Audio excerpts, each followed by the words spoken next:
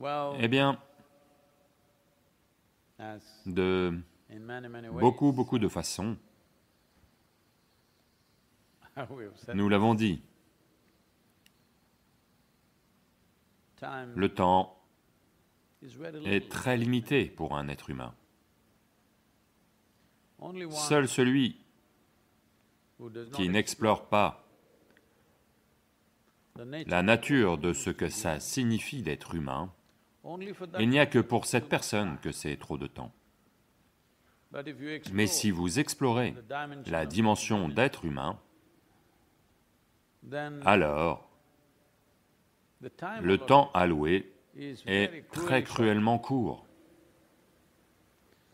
Cela, la plupart des gens le réalisent. Seulement quand le moment de la mort arrive.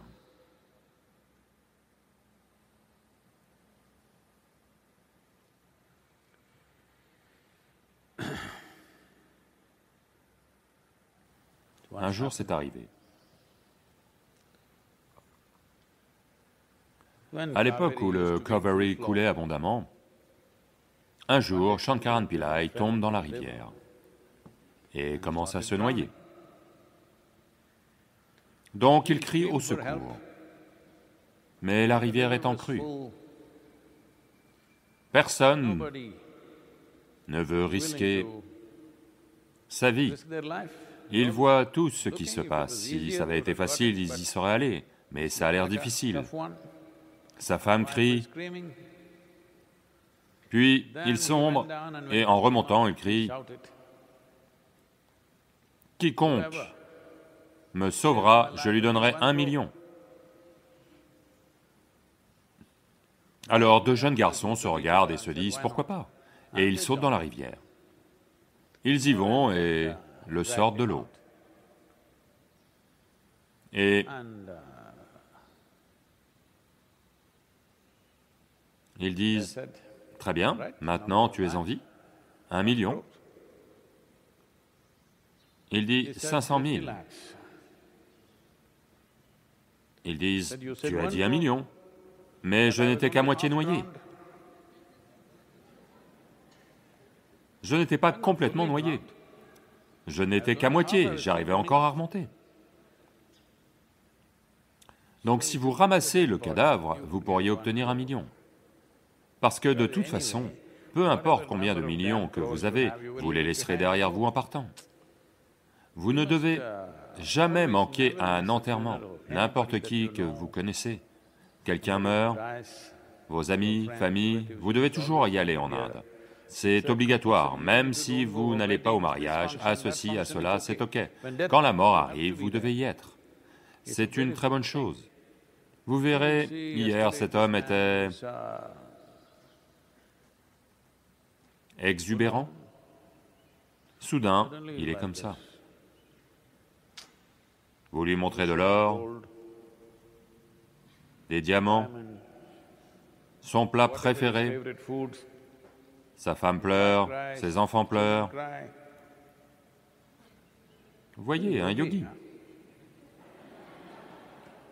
Le seul problème, c'est qu'il est mort. Il aurait dû faire ça un peu plus tôt.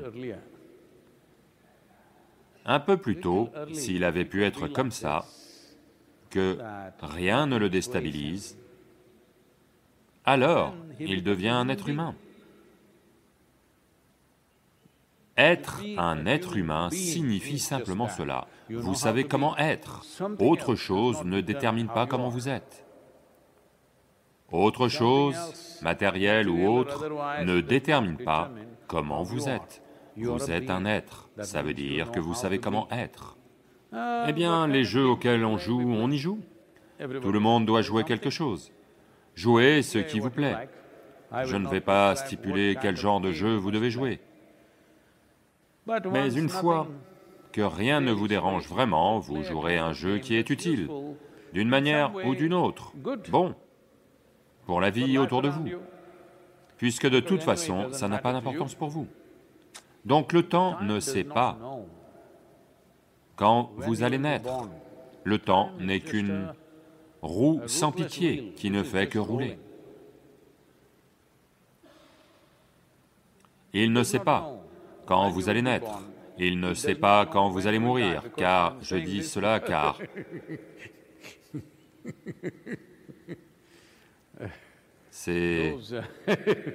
Ces astrologues et autres qui perdent quelques clients à cause de moi s'en prennent à moi ces jours-ci, parce que le temps ne sait pas quand vous allez naître et quand vous allez mourir. Les gens pensent que c'est écrit dans le temps. Non, le temps est une roue sans pitié, elle continue à tourner. C'est vous, à partir de votre substance karmique, votre intelligence et votre karma actuel. Si vous le chevauchez, si vous chevauchez la roue, vous avez une expérience géniale de la vie. Si vous tombez, le temps ne va pas s'arrêter, il va vous rouler dessus. C'est exactement comme n'importe quelle roue, je vous dis. Vous savez, ce sont des choses qui sont souvent arrivées, malheureusement. Ceci, je l'ai vu de mes propres yeux. Vous savez, j'y suis allé et ai vu ça. Dans la ville de Mysore, si je mentionne le nom de l'endroit, il se peut que beaucoup de gens se souviennent de cet incident. À Chamundipuram, le terminal du bus est tel que il arrive là, puis il doit faire marche arrière et repartir. Donc ces jours-là, les contrôleurs, toujours, ça fait partie des contrôleurs de bus indiens, il avait un crayon derrière les oreilles, un petit morceau de crayon, il le sortait et devait le remplir pour éviter le chapardage et la corruption dans le bus. À chaque fois qu'il distribue tel nombre de tickets d'un arrêt à l'autre, il doit remplir une petite fiche. À tout moment, les inspecteurs peuvent arriver et vérifier, qu'est-il écrit, combien d'argent y a-t-il, ce genre de choses. Donc il a toujours un crayon derrière l'oreille. Donc tous les jours, il fait ce travail. Je ne sais pas combien d'années, parce que quand je l'ai regardé, il devait avoir autour de 40 ans. Donc pendant au moins 15 ans, il a dû être contrôleur de bus. Donc, le bus recule. En général, les contrôleurs et les conducteurs de bus ont un certain rapport, ils travaillent ensemble, c'est une équipe. Donc le conducteur recule, le contrôleur dit simplement « droite, droite, droite » pour qu'il ne renverse personne, et son crayon tombe et roule. Comme il fait ça tous les jours, il se penche et essaie de ramasser le crayon, et le bus lui roule dessus. Il lui a roulé en plein sur son épaule. Environ 3 à 5 minutes après cet incident, j'étais sur place, et j'ai vu que cet homme avait été écrasé par le bus, dans lequel il est tout le temps. C'est son travail, tous les jours, il est à bord de ce bus. Mais si vous tombez, la roue ne s'arrête pas, c'est ça le problème. Le conducteur aurait pu s'arrêter, c'est autre chose que la roue du bus, mais il n'a pas réalisé, ce type disait juste droite, droite, il n'a pas dit stop, et il est juste allé se faire écraser. Donc ceci est la nature du temps, il roule. Si vous le chevauchez, c'est fantastique. Si vous tombez sous lui, il va vous écraser et continuer sa route. Donc le temps, en soi, ne sait rien, c'est une force sans pitié. Mais c'est cette force sans pitié qui est un ingrédient majeur dans nos vies, au moins 50% à coup sûr. Si vous prenez en charge vos énergies, alors vous pouvez repousser la participation ou le rôle du temps. Vous pouvez le minimiser, en faire 40%, en faire 30%, en faire 20%. Autrement, il va augmenter sa participation ou son rôle. Si vous ne faites pas grand-chose, si vous ne vous prenez pas en charge, eh bien, il pourrait passer à 90%. Les gens comme ça sont sans cesse à regarder si c'est le bon moment, le mauvais moment, où en sont les étoiles, qu'est-ce qui se passe, parce que vous avez permis au temps de devenir un aspect majeur de votre vie. Vous n'avez pas pris en charge vos énergies. Donc ceci est une période où vous avez du temps entre les mains. Vous feriez mieux d'apprendre à le chevaucher. Si vous apprenez à le chevaucher, vous verrez Quelqu'un qui chevauche, vous savez les surfeurs? Quelqu'un qui chevauche une vague, aucune vague n'est assez grosse et assez longue, la fichue chose se termine trop vite. De même, si vous chevauchez le temps, vous verrez 100 ans, 200 ans, si vous les vivez, ça passe trop vite. Mais si vous êtes écrasé, chaque seconde est... Vous voulez expérimenter?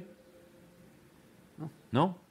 On va vous écraser avec quelque chose. Regardez juste comme chaque seconde va vous paraître longue. Si on vous torture, alors chaque seconde est trop longue. Quand vous... Alors, la vie tout entière est trop courte. Oh, Sadhguru, tout va bien pour vous, donc vous dites ça. Vous savez, mon mari, ma femme, ma belle-mère et mon patron. Je pense qu'ils ne sont en général pas tous avec vous en ce moment. Peut-être que vous êtes coincé avec eux. Ça n'a rien à voir avec eux, je veux que vous le compreniez. Des gens sont là, différents types de personnes. Je ne suis pas innocent de telles personnes, j'en ai vu plein, d'accord? Toujours. Pas nouveau pour moi. Les gens qui se comportent méchamment, qui font de vilaines choses, ils ne sont pas nouveaux pour moi, et ils ne m'ont pas épargné. Après tant d'années, il y a peut-être une certaine distance, autrement, tous les genres de vilains êtres humains que vous pouvez rencontrer, je les ai rencontrés en chemin. C'est juste que je n'ai pas permis à leur méchanceté de déteindre sur moi, c'est tout. J'ai essayé de faire déteindre ma félicité sur eux. Certains d'entre eux l'ont capté, d'autres ne l'ont pas capté, mais je ne leur ai pas permis de faire déteindre leur méchanceté sur moi, c'est tout. Et c'est le seul choix que vous ayez, également. Il y a des situations agréables, il y a des situations déplaisantes, il y a des situations horribles parfois. Ça arrive. Donc, allez-vous déterminer, autant que vous pouvez, la nature des situations dans lesquelles vous vous mettez, ou allez-vous permettre aux situations de déterminer la nature de qui vous êtes? Ceci est la question pour chaque être humain. Autrement, on va enlever le « être », on va vous appeler créature humaine, car c'est un titre qui vous va bien. Si quelque chose d'autre décide comment vous êtes, manifestement vous êtes une créature. Vous n'êtes pas un être.